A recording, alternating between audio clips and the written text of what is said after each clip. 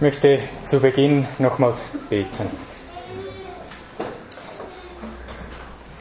Ja, großer Gott und Vater im Himmel, wir brauchen dich, haben wir soeben gesungen, und das ist so wahr, dass wir dich nötig haben, dass wir dich brauchen in unserer Rettung, auch in unserem Wandel vor dir. Ich möchte dich bitten, Vater im Himmel, dass du mit uns bist an diesem heutigen Morgen, dass du wirkst durch deinen Geist an unseren Herzen, damit wir dein Wort verstehen, damit wir auch in der Erkenntnis zu dir wachsen dürfen und erkennen können, was du alles Herrliches gemacht hast und auch immer noch tust, wie du auch an uns arbeitest und uns liebst, für uns da bist. Herr, wir bitten dich um deinen Segen. Amen.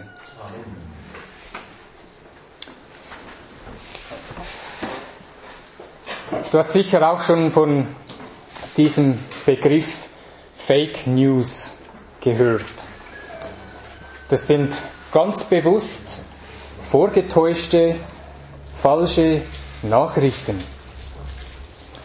Falsch, damit man durch diese Nachricht irgendwie sein Ziel erreicht oder auch Leute manipulieren kann. Ganz bewusste Unwahrheiten und Lügen. Und wir müssen lernen zu unterscheiden, dass wir nicht einfach jeder Berichterstattung glauben, alles was erzählt wird. Wir müssen wissen, was ist eigentlich wahr und was ist nicht wahr. Und im Glaubensleben ist das genauso. Es gibt Lügen über Gott, es gibt Lügen über Jesus, Sachen, die nicht korrekt sind. Der Teufel will uns irreleiten, er will uns manipulieren, damit wir falschen Dingen nachgehen und falsche Dinge glauben. Zum Beispiel gibt es haufenweise Lügen, auf welchem Weg man ins Himmelreich Gottes kommt. Aus der Bibel wissen wir, es gibt nur einen einzigen Weg, und das ist Jesus Christus. Und für uns stellt sich die Frage, wie können wir Wahrheit von Lüge unterscheiden? Wie kann ich wissen, was echte Fakten sind und was Lügen sind? Und es ist eigentlich genau gleich auch wie beim Thema, das wir in der Bibelstunde hatten am Mittwoch, wer dort war. Gibt es Verführung durch Zeichen und Wunder, die von finsteren Mächten gewirkt sind? Ja, die gibt es sehr wohl. Und wie können wir uns von Verführung in Acht nehmen? Was ist das allerbeste Gegenmittel gegen Verführung? Ich hoffe, ihr wisst es noch. Wir müssen die Wahrheit kennen. Und wir können sie kennen. Sie ist uns gegeben. Und wir haben eine verlässliche Quelle, wo wir wissen, die Fakten, die da stehen, die stimmen. Wir haben die Wahrheit in der Bibel. Vielleicht könnt ihr euch noch ein bisschen erinnern an meine Predigt vom letzten Mal. Und ich habe dort ein Bild verwendet von einer Perlenkette und von einer Glaskette. Eine Glaskette, die wohl ähnlich aussieht, aber nicht echt ist. Und wie können wir die Glaskette von der Perlenkette unterscheiden? Ja, indem wir eben die Perlenkette betrachten und kennen und wissen, wie eine Perlenkette ganz genau auszusehen hat, oder wie sie aussieht. Mit anderen Worten, wir müssen die Wahrheit kennen. In der heutigen Predigt werden wir sehen, wie Paulus den Kolossern eine Warnung gibt. Eine Warnung vor Verführung. Und das, was er zuallererst macht, ist ihnen die Wahrheit aufzeigen.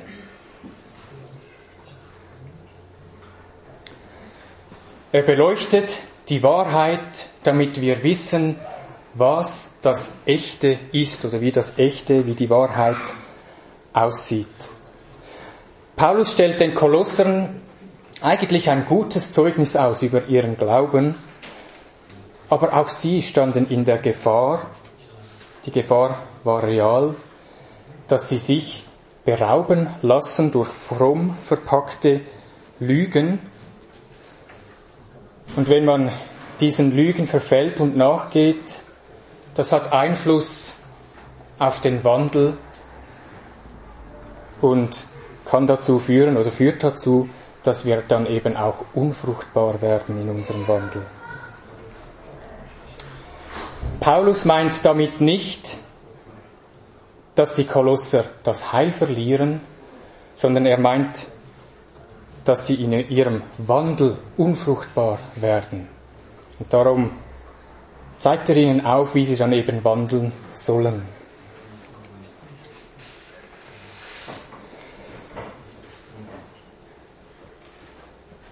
Im Kolosser Kapitel 2, ihr dürft das schon mal aufschlagen, wollen wir nun zusammen 4 Gründe über die Vorzüglichkeit in Christus betrachten, eben mit dem Ziel, damit wir nicht auf Lügen reinfallen, die uns einen anderen Weg schmackhaft machen wollen.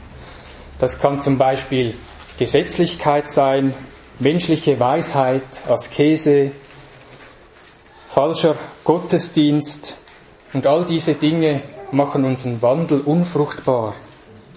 Also mit anderen Worten, Paulus zeigt nun die Perlenkette auf, das Wahre, das Echte, wie es ist, damit wir es vom anderen unterscheiden können. Und die 4 Vorzüglichkeiten in Christus, die wir betrachten, sind folgende. In Christus bist du zur Fülle gebracht. 2. In Christus bist du beschnitten und begraben. Aus der Sünde beschnitten und begraben. 3. In Christus bist du auferweckt worden, mit auferweckt und lebendig gemacht. Und 4. In Christus hast du Vergebung. Wir lesen nun den Text aus Kolosser 2. Ich lese inklusive der Warnung ab Vers 6. Kapitel 2 ab Vers 6. Wie ihr nun Christus Jesus den Herrn angenommen habt, so wandelt auch in ihm. Gewurzelt und auferbaut in ihm und gefestigt im Glauben, so wie ihr es gelehrt worden seid, und seid darin überfließend mit Danksagung. Habt Acht, dass euch niemand beraubt durch die Philosophie und leeren Betrug, gemäß der Überlieferung der Menschen, gemäß den Grundsätzen der Welt und nicht Christus gemäß. Denn in ihm wohnt die ganze Fülle der Gottheit leibhaftig. Und ihr seid zur Fülle gebracht in ihm, der das Haupt jeder Herrschaft und Gewalt ist. In ihm seid ihr auch beschnitten mit einer Beschneidung, die nicht von Menschenhand geschehen ist, durch das Ablegen des fleischlichen Leibes der Sünden, in der Beschneidung des Christus, da ihr mit ihm begraben seid in der Taufe. In ihm seid ihr auch mit auferweckt worden, durch den Glauben an die Kraftwirkungen Gottes, der ihn aus den Toten auferweckt hat.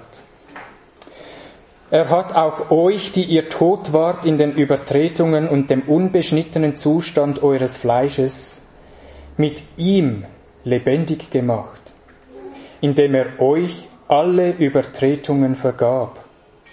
und er hat die gegen uns gerichtete Schuldschrift ausgelöscht, die durch Satzungen uns entgegenstand, und hat sie aus dem Weg geschafft, indem er sie ans Kreuz heftete. Als er so die Herrschaften und Gewalten entwaffnet hatte, stellte er sie öffentlich an den Pranger und triumphierte über sie an demselben. Bis hierhin.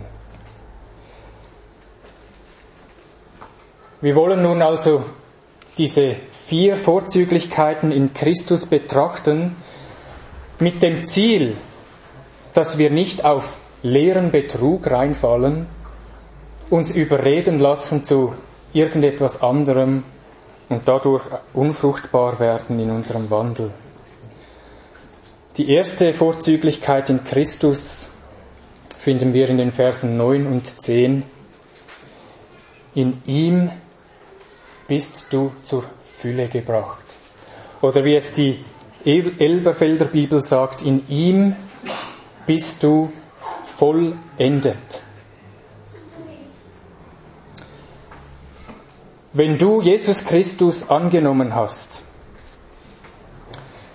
dann kannst du dem weder selber, also durch eigene Taten, irgendetwas hinzufügen, noch kannst du zusätzlich noch irgendetwas mehr empfangen, das dich noch mehr vollenden würde oder noch mehr zur Fülle bringen würde. Das ist eine ganz wichtige Wahrheit, und wenn du das begriffen hast, dann kannst du nämlich folgende Fragen ganz einfach beantworten. Kannst du durch zum Beispiel Einhalten des Gesetzes irgendetwas zu deiner Vollendung beitragen? Nein, können wir nicht. Musst du vielleicht von Gott noch in irgendeiner Weise etwas zusätzlich empfangen, um vollendet zu sein, um die Fülle zu haben? Brauchst du vielleicht eine zusätzliche Geistestaufe oder noch eine zusätzliche Gabe, die du noch nicht hast? Irgendetwas, das dir noch fehlt? Wenn du schon vollendet bist, wenn du schon zur Fülle gebracht bist, brauchst du nichts mehr zusätzlich.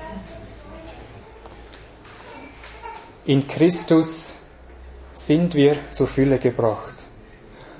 Und darum warnt Paulus, habe Acht, dass dir niemand irgendetwas anderes aufschwatzen will oder irgend dich berauben will und sagen will, Christus allein genügt nicht. Du brauchst auch noch das oder du musst auch noch jenes tun.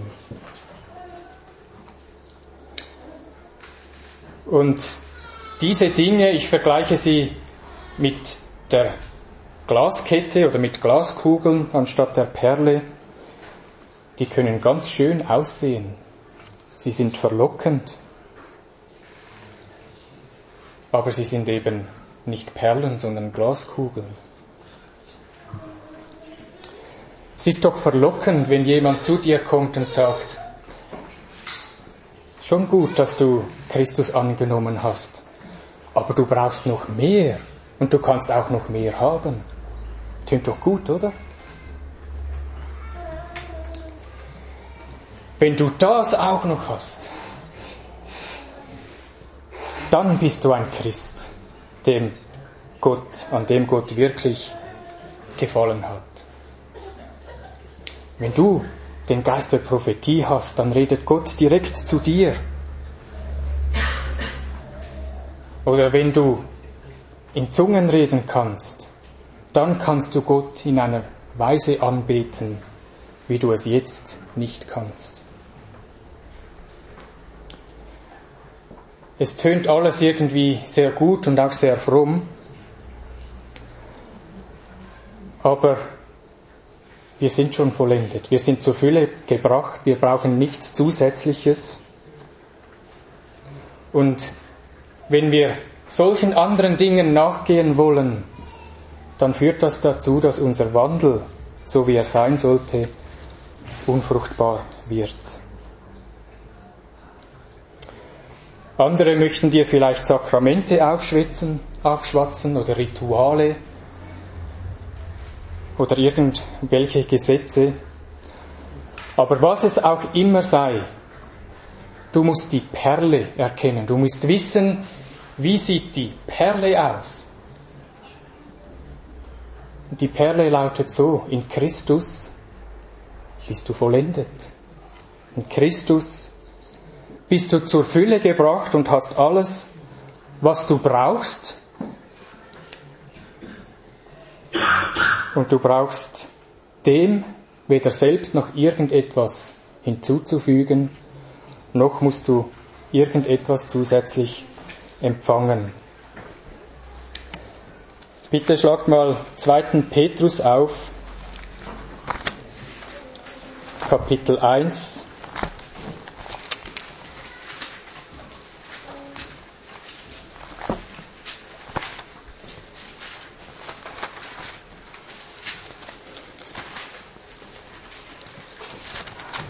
Zweiter Petrus, Kapitel 1, den Vers 3.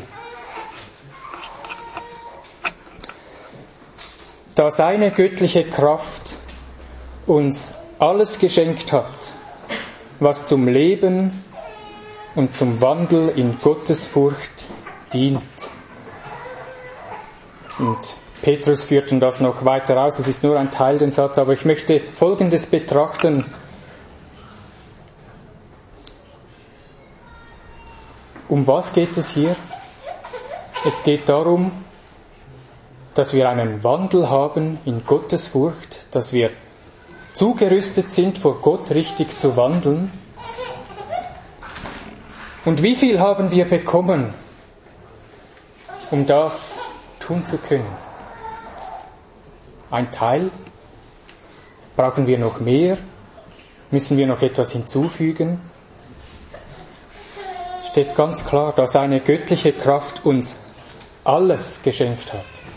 Wir haben alles bekommen, was zum Leben und zum Wandel in Gottesfurcht dient.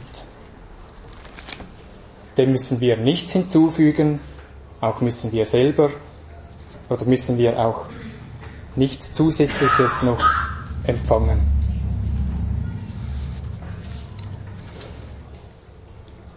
Und das bekommen wir durch Jesus Christus. Durch ihn empfangen wir die Fülle. Und diese Vorzüglichkeit in Christus, die müssen wir erkennen. Erkennen, dass wir vollendet sind, dass wir zur Fülle gebracht sind. Und zwar nicht von einem Bettler, nicht von jemandem, der selber nichts hat und nichts geben kann. Nein, wir sind zur Fülle gebracht worden von jemandem, in dem die ganze Fülle Gottes leibhaftig ist und der selbst Herrscher ist über jede Gewalt und jede Macht. Und darum, Christus allein genügt. In ihm bist du zur Fülle gebracht. Die zweite Vorzüglichkeit in Christus betrifft den Umgang mit Sünde. In ihm bist du beschnitten worden, mit ihm bist du begraben worden. Im Vers 11 lesen wir, in ihm seid ihr auch beschnitten mit einer Beschneidung, die nicht von Menschenhand geschehen ist, durch das Ablegen des fleischlichen Leibes der Sünde, in der Beschneidung des Christus, da ihr mit ihm begraben seid in der Taufe.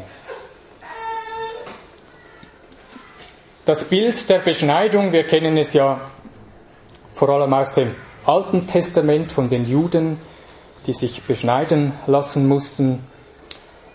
Aber auch da schon im Alten Test, das Bild der Beschneidung. Es geht darum, dass wir an unseren Herzen beschnitten werden müssen. Offenbar ist es so, dass das Herz des Menschen nicht gut ist, dass ihm Sünde anhaftet und es beschnitten werden muss. Und so sagt Gott schon den Juden, könnt das gerne aufschlagen, in 5. Mose Kapitel 10, Vers 16.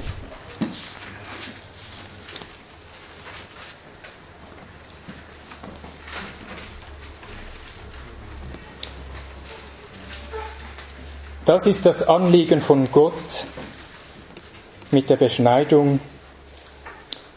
5. Mose 10, Vers 16, so beschneidet nun die Vorhaut eures Herzens und seid nicht mehr halsstarrig. Das Herz sollen wir beschneiden.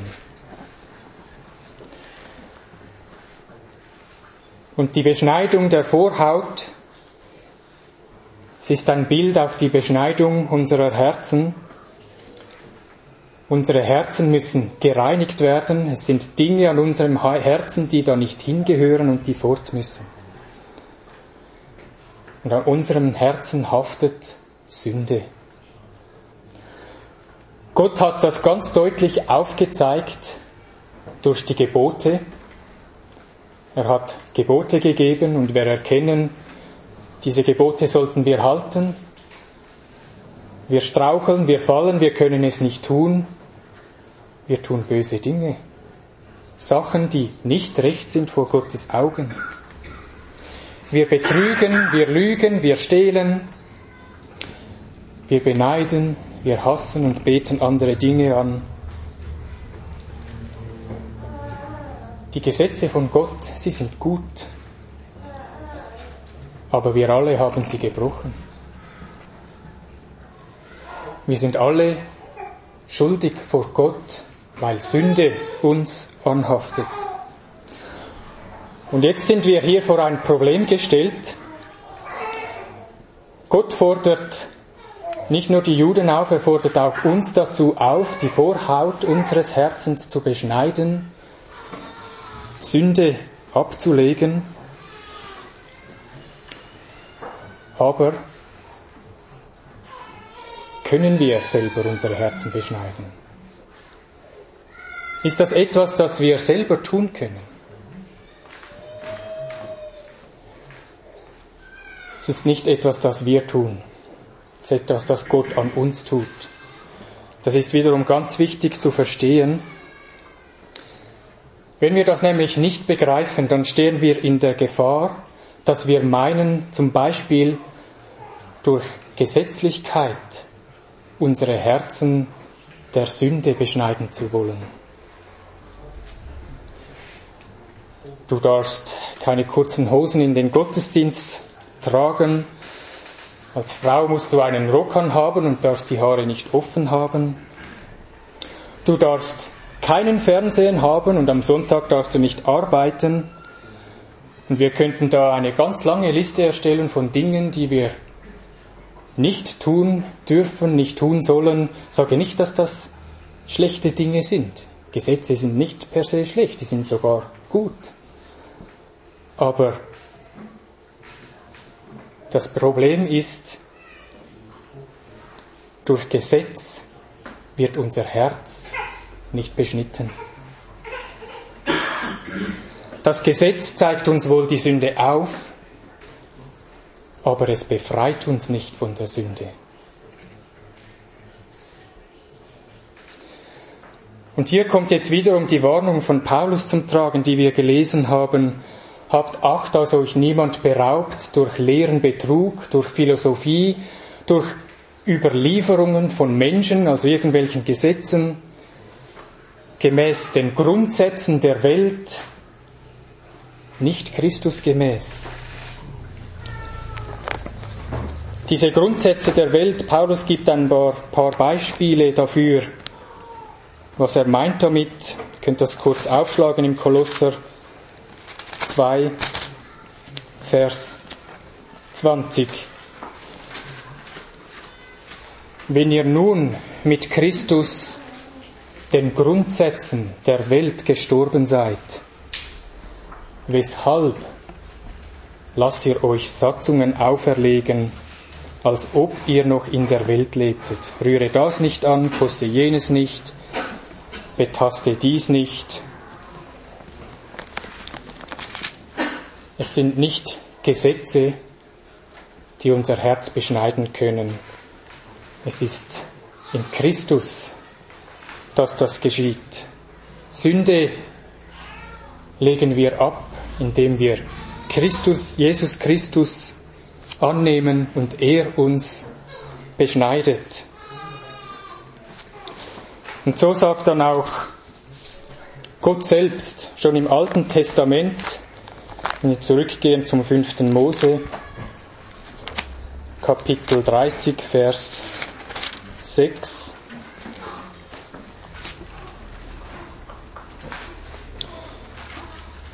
Mose 30, Vers 6. Und der Herr, dein Gott, wird dein Herz und das Herz deiner Nachkommen beschneiden, dass du den Herrn, deinen Gott, liebst von ganzem Herzen und von ganzer Seele, damit du lebst. Gott ist der Chirurg. Er nimmt die Beschneidung an unserem Herzen vor. Er ist es, der das tut. Und wir können die Sünde nicht aus eigener Anstrengung ablegen, nicht durch eigenes Wirken und durch eigene Taten, nicht durch eigene Gesetzlichkeit, die wir befolgen, sondern durch Jesus Christus wird unser Herz beschnitten. Ich lese den Vers nochmals, Kolosser Kapitel 2, Vers 11. In ihm seid ihr auch beschnitten mit einer Beschneidung, die nicht von Menschenhand geschehen ist, durch das Ablegen des fleischlichen Leibes der Sünde. Vor was müssen wir uns in Acht nehmen?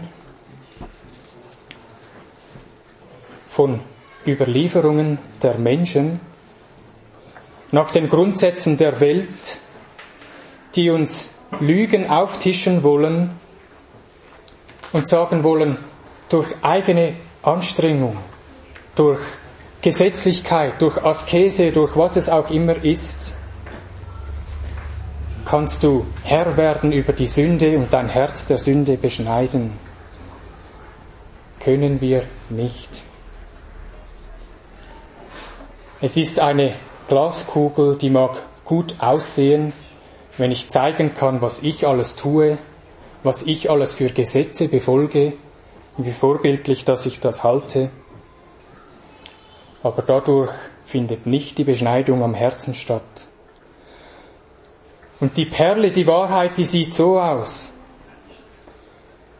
Christus ist viel vorzüglicher als jede Satzung, als jedes Gebot, als jede Überlieferung der Menschen. In ihm bist du beschnitten. Wenn du Jesus Christus annimmst, wird dein Herz der Sünde beschnitten. Gott tut das an dir. Es geschieht nicht durch Menschenhand.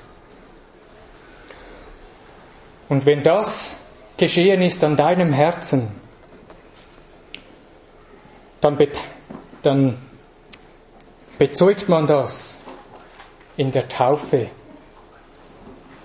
indem man sagt, ich habe Jesus Christus angenommen und er hat mein Herz der Sünde beschnitten. Ich bin umgekehrt von diesen alten Wegen und wandle nun so mit einem beschnittenen Herzen. Und das dürfen alle wissen, das sollen alle sehen. Ich tue dem kund in einem öffentlichen Zeugnis in der Taufe, wo man zeigt, in Christus bin ich begraben, der Sünde gestorben, dass die Vorhaut des Herzens ist beschnitten worden.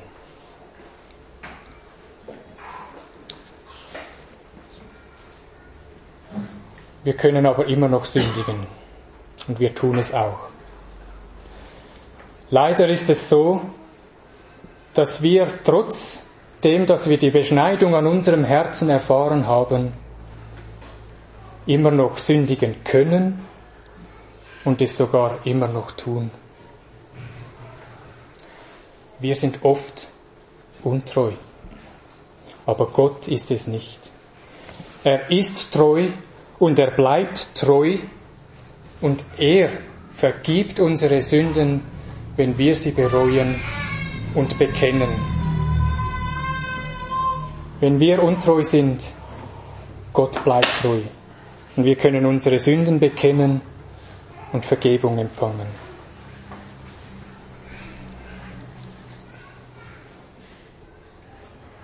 In Christus Jesus wird dein Herz der Sünde beschnitten und bist du der Sünde gestorben.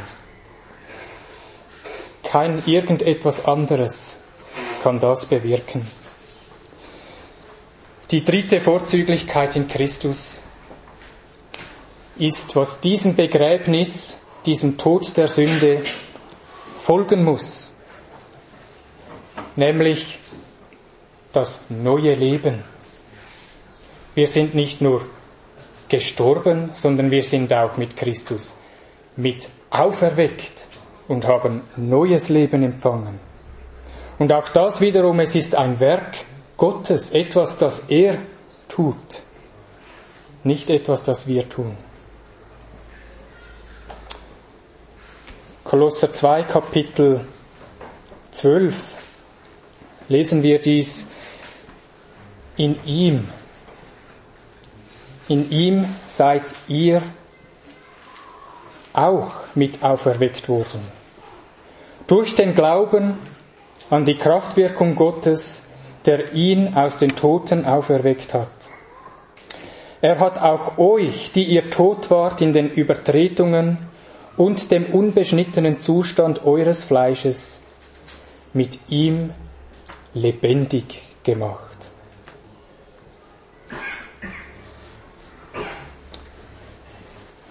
In Christus sind wir lebendig gemacht worden. Wir haben neues Leben empfangen. Somit bist du eine neue Kreatur, eine neue Schöpfung. Eine Schöpfung Gottes, wohlgemerkt, nicht von Menschen geschehen. Und vielleicht denkst du, ja, aber ich bin doch immer noch der oder die gleiche. Ich bin ja immer noch ich. Aber ich möchte dich fragen, stimmt das wirklich? Bist du immer noch du? Ich weiß nicht, wie weit das deine Umkehr, deine Bekehrung zurückliegt, aber denke mal zurück. Bist du immer noch so wie früher? Ist das deine Erfahrung? Es ist vielleicht nicht bei allen gleich offensichtlich. Es kommt auch ein bisschen darauf an, wie ein früherer Lebenswandel eben ausgesehen hat. Es kann ganz extrem sein, vielleicht auch ein bisschen weniger. Und es kommt auch darauf an, wie dein jetziger Lebenswandel ist, ob man einen Unterschied sehen kann.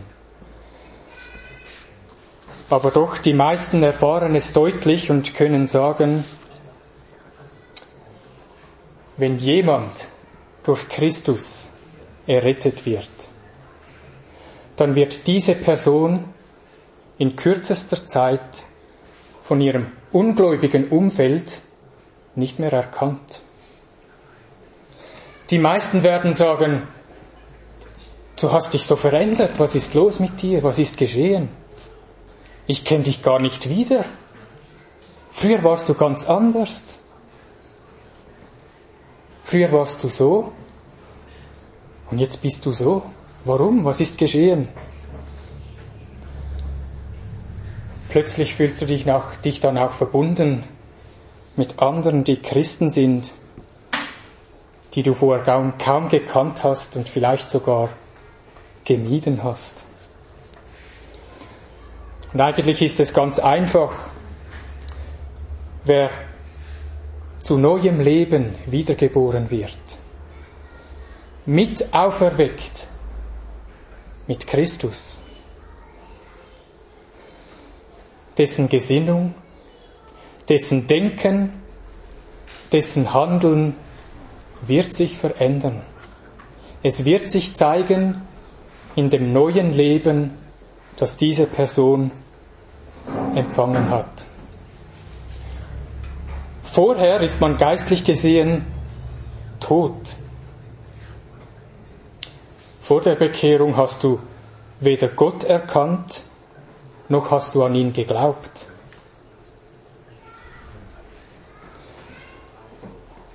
Das neue Leben aber, das ist ein Leben in Gott, oder besser gesagt, es ist ein Leben von Gott in dir.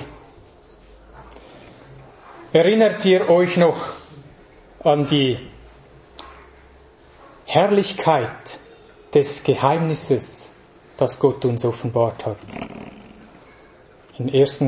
Kolosser haben wir das gelesen. Die Herrlichkeit von Gottes Geheimnis, Kolosser 1, Vers 27, ist Christus in dir.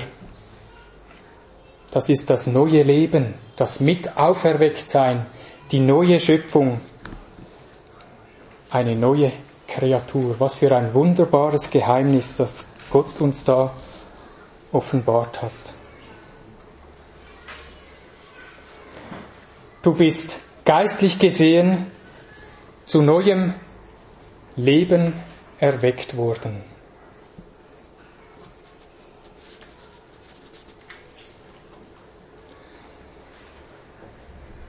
Vielleicht hast du das selbst noch nicht erfahren.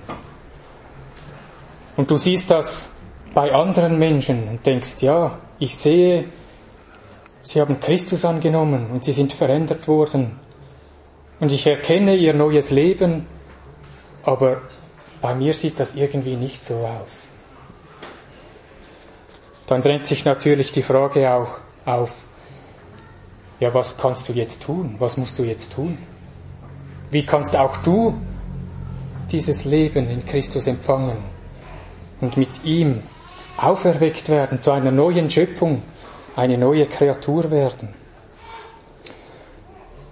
Paulus gibt uns die Lösung schon in seinem Brief. Er sagt im Vers 12, ihr seid mit auferweckt worden durch den Glauben. Durch den Glauben an die Kraftwirkung Gottes, der auch Jesus Christus selbst aus den Toten auferweckt hat.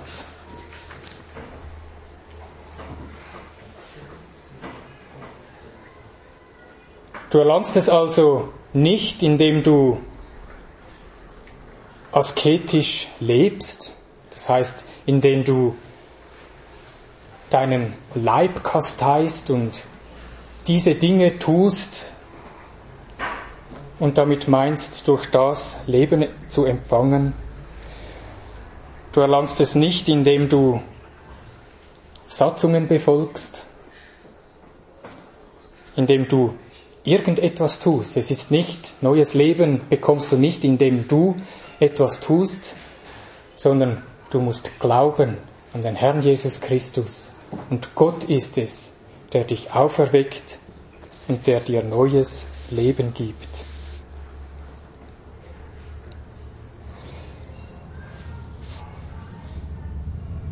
Die Errettung ist also allein das Werk Gottes. Dein Teil ist, dass du glaubst an Gott, an Christus.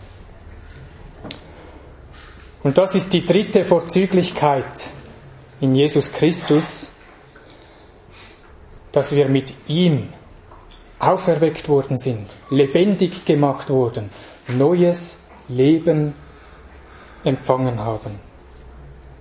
Und darum sollen wir auch in Christus wandeln, in diesem neuen Leben und eben nicht in diesen anderen Dingen, die durchaus richtig verpackt auch gut aussehen können.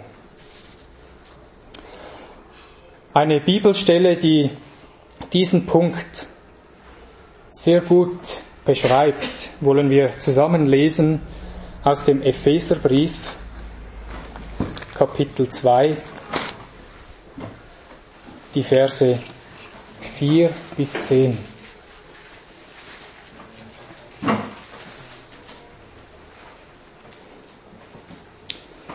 Epheser 2 ab Vers 4. Gott aber, der reich ist an Erbarmen, hat um seiner großen Liebe willen, mit der er uns geliebt hat, auch uns, die wir tot waren durch die Übertretungen, mit dem Christus lebendig gemacht. Aus Gnade seid ihr errettet. Und er hat uns mit auferweckt und mitversetzt in die himmlischen Regionen in Christus Jesus, damit er in den kommenden Weltzeiten den überschwänglichen Reichtum seiner Gnade in Güte an uns erweise, in Christus Jesus. Denn aus Gnade seid ihr errettet durch den Glauben. Und das nicht aus euch. Gottes Gabe ist es. Nicht aus Werken, damit niemand sich rühme. Denn wir sind seine Schöpfung, erschaffen in Jesus Christus zu guten Werken, die Gott zuvor bereitet hat, damit wir in ihnen wandeln sollen. Die dritte Vorzüglichkeit in Christus. In ihm sind wir auferweckt, haben wir neues Leben empfangen, damit wir nun in den Dingen, die Gott wohlgefällig sind, überhaupt wandeln können. Das können wir gar nicht aus uns selber.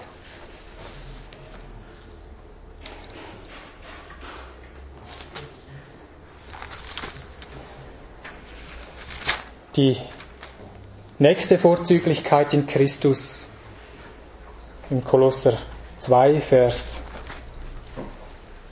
13.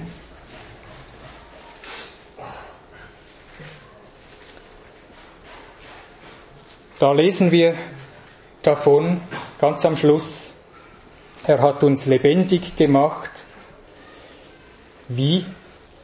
Indem er euch alle Übertretungen vergab.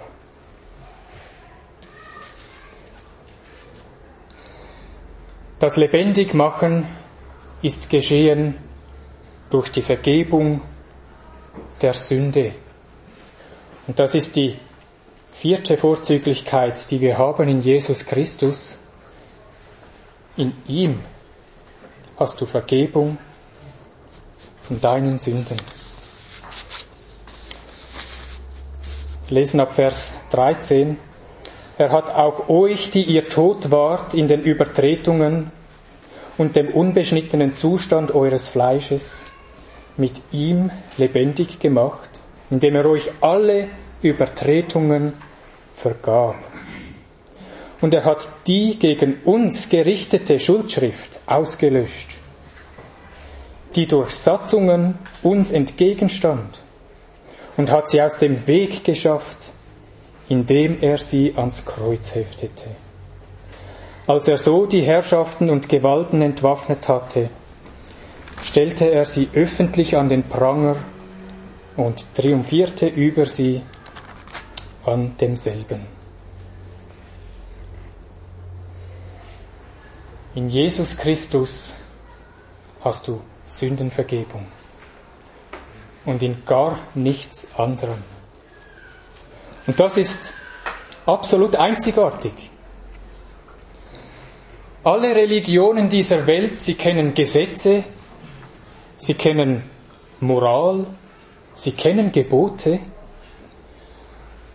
aber nur der Gott der Bibel ist ein Gott, der uns vergeben kann. Natürlicherweise ist es so, dass wenn wir einen Fehler machen, wir stellen sofort die Frage, wie kann ich das wieder gut machen? Wie kann ich meine Schuld begleichen?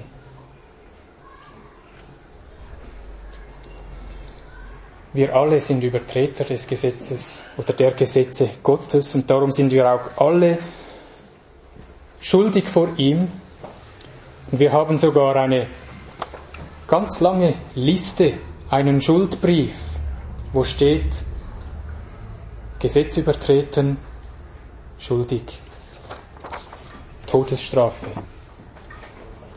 Und das nicht nur einmal, eine ganze Liste mit Satzungen, die uns entgegensteht und uns eigentlich verurteilt zum Tode.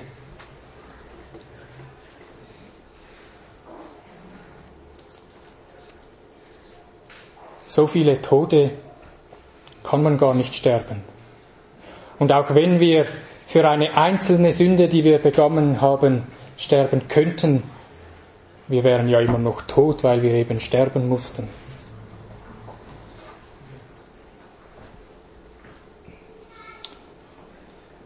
Wir können unsere Schuld nicht wieder begleichen. Wir können sie nicht wieder gut machen. Nicht durch Taten, nichts durch das wir tun, können wir Gott unsere Schuld begleichen und irgendetwas wieder gut machen. Und diese Schuldschrift steht gegen uns. Und es ist allein Jesus Christus, der diese Schuldschrift, deine Schuld, auf sich genommen hat. Die Todesstrafe, die für jede einzelne Sünde aufgelistet ist, sie wurde ausgeführt. Und Jesus Christus wurde am Kreuz, ans Kreuz genagelt und ist gestorben für all die Schuld, für diese Schuldschriften, die eigentlich unsere sind.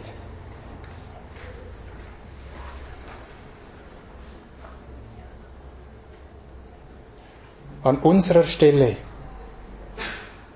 hat Jesus das Urteil über den Todesspruch getragen und die Schuld beglichen, die nur er begleichen kann. Und die Schuldschrift, die ja existiert, sie wurde ausgelöscht, ausradiert. Die gibt's nicht mehr. Das Papier ist leer. Es steht nichts mehr drauf. Deine Sünden sind vergeben, als wären sie nie passiert. Das Gesetz, es ist immer noch gut und richtig, aber das Gesetz hat keine Kraft mehr, dich zu verurteilen und zu sagen, da, du hast gefehlt, du bist schuldig. Somit ist auch der Feind entwaffnet. Er kann dich nicht mehr verklagen, weil dir die Sünden vergeben sind.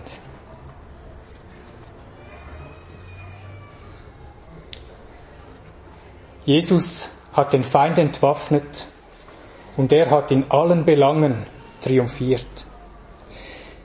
Er ist der Sieger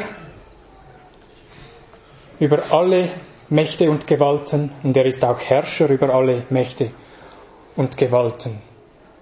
Und darum können wir auch nur durch ihn, der über allem ist, gerettet werden. Die vierte Vorzüglichkeit in Christus ist die, dass wir allein durch ihn Sündenvergebung haben. Er ist der einzige Weg, Er ist der Weg und die Wahrheit und das Leben. Und es gibt keinen anderen Weg zu Gott. Keine Askese, keine Gesetzlichkeit, keine Philosophie, kein menschliches Denken. Nichts führt dich zu Gott und kann dir Sünden vergeben. Allein in Jesus Christus kann das geschehen.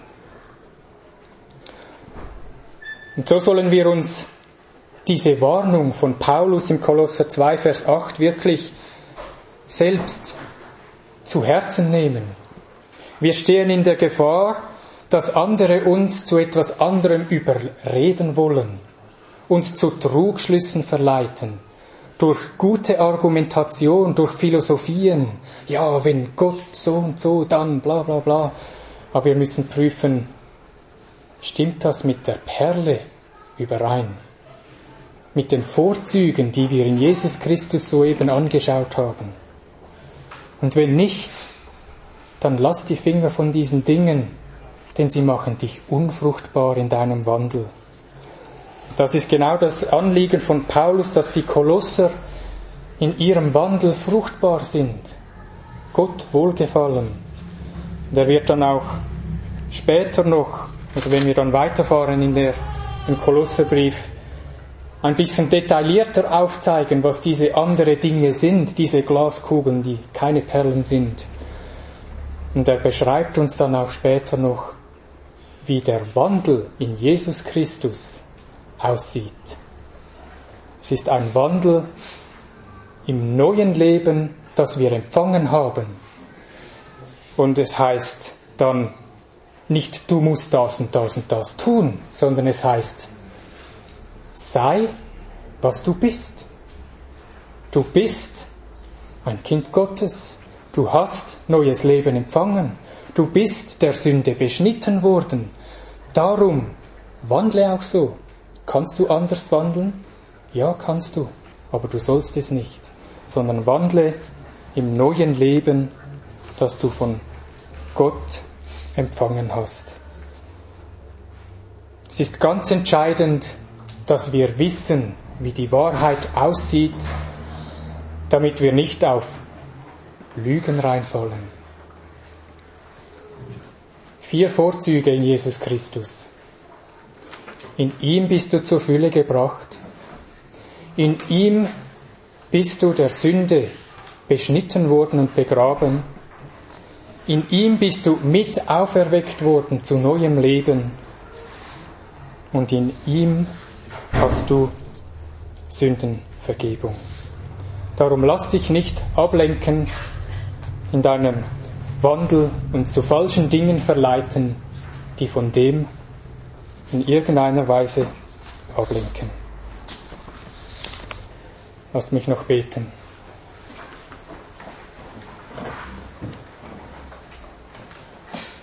Ja, Vater im Himmel, wir danken dir für dein Wort, das wir haben dürfen.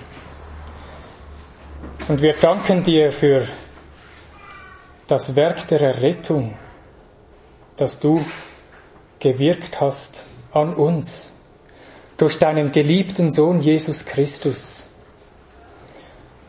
Und Herr, lass uns dieses Evangelium der Gnade, das wir hier vor uns haben dürfen, mehr und mehr erkennen, dass wir diese Vorzüge in Jesus Christus gegenüber allem zu Herzen nehmen und uns nicht irreführen lassen durch irgendwelche andere Dinge, die von dem ablenken.